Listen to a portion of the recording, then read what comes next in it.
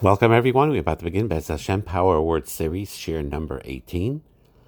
When you correct others, you can always choose whether you will do so in a manner that will make the other person feel better about himself or herself for having an opportunity to improve, or whether you will use an approach that will cause them pain.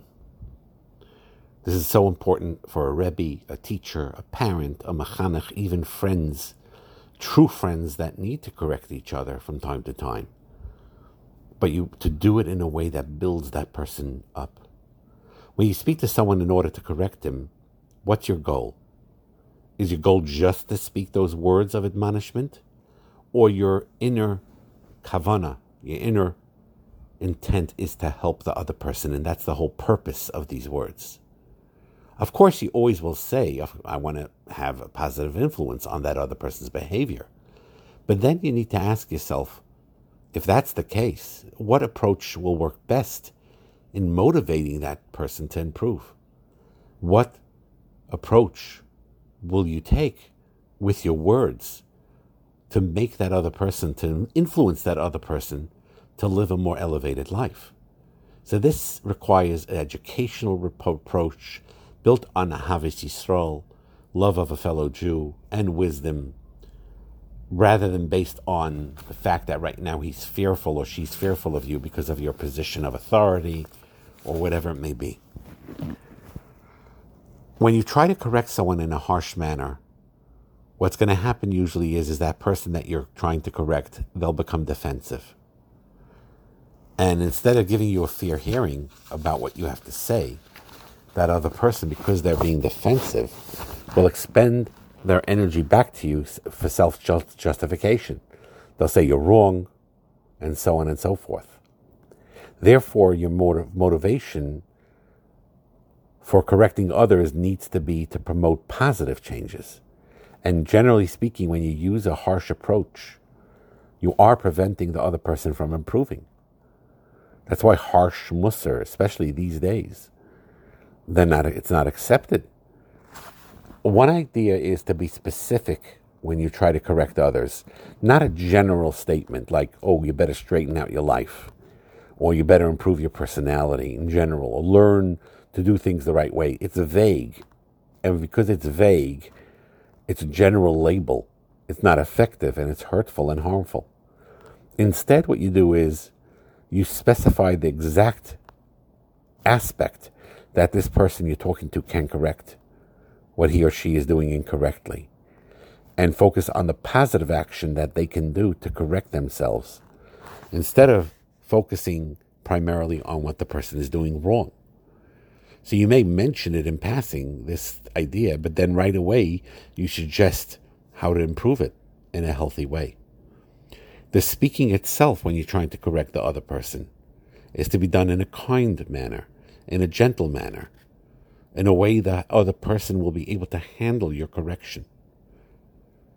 And you demonstrate sincere concern when you're correcting others.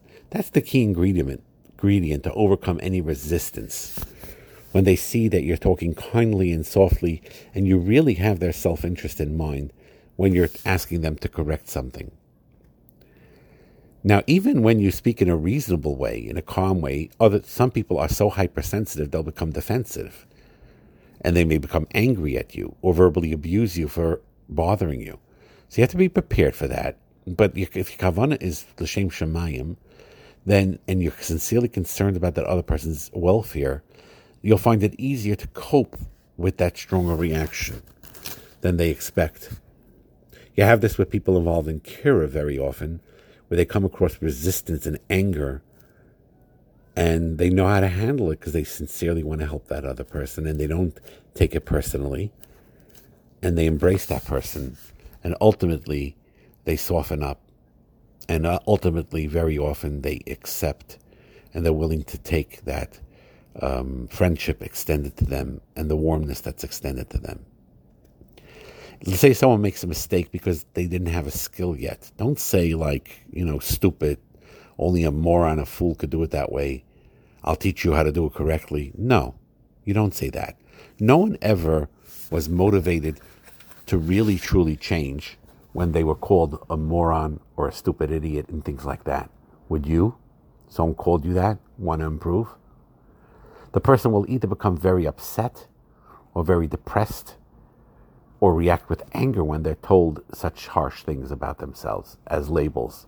Stupid, moron, idiot, things like that. And certainly he won't be in the mood to listen to what you have to say. And if he considers himself to be lacking intelligence,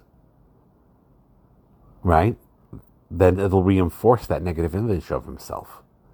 So instead you say words like this: I notice that you have already mastered so many skills in your life, and be patient and you'll learn to do this skill even better as well. As long as you're persistent, you could master anything. It's a skill. When you talk to a person that way, that type of statement increases the person's confidence. Because it's true, he mastered many skills. And the fact that a person could read, write, and do hundreds of things since he was an infant, or she was an infant, shows that they could have many skills. And they just simply could learn beyond those skills. So that's the idea of correcting others. Another aspect of being careful with words is, I know as Devarim, when you are stereotyping people based on the country they came from or the origin. He's stubborn because he's Israeli. He's a wimp because he's one of these American soft people. He or she is cold because they're from England. Things like that. The stereotypical negative traits, aspects. Never use that. People, so much harm was done in the past by people making fun of other people where they came from, or if they came from like little towns in Europe. Sometimes it happened that way, where people would insult each other because they came from little villages or from lower class, quote unquote, places of origin,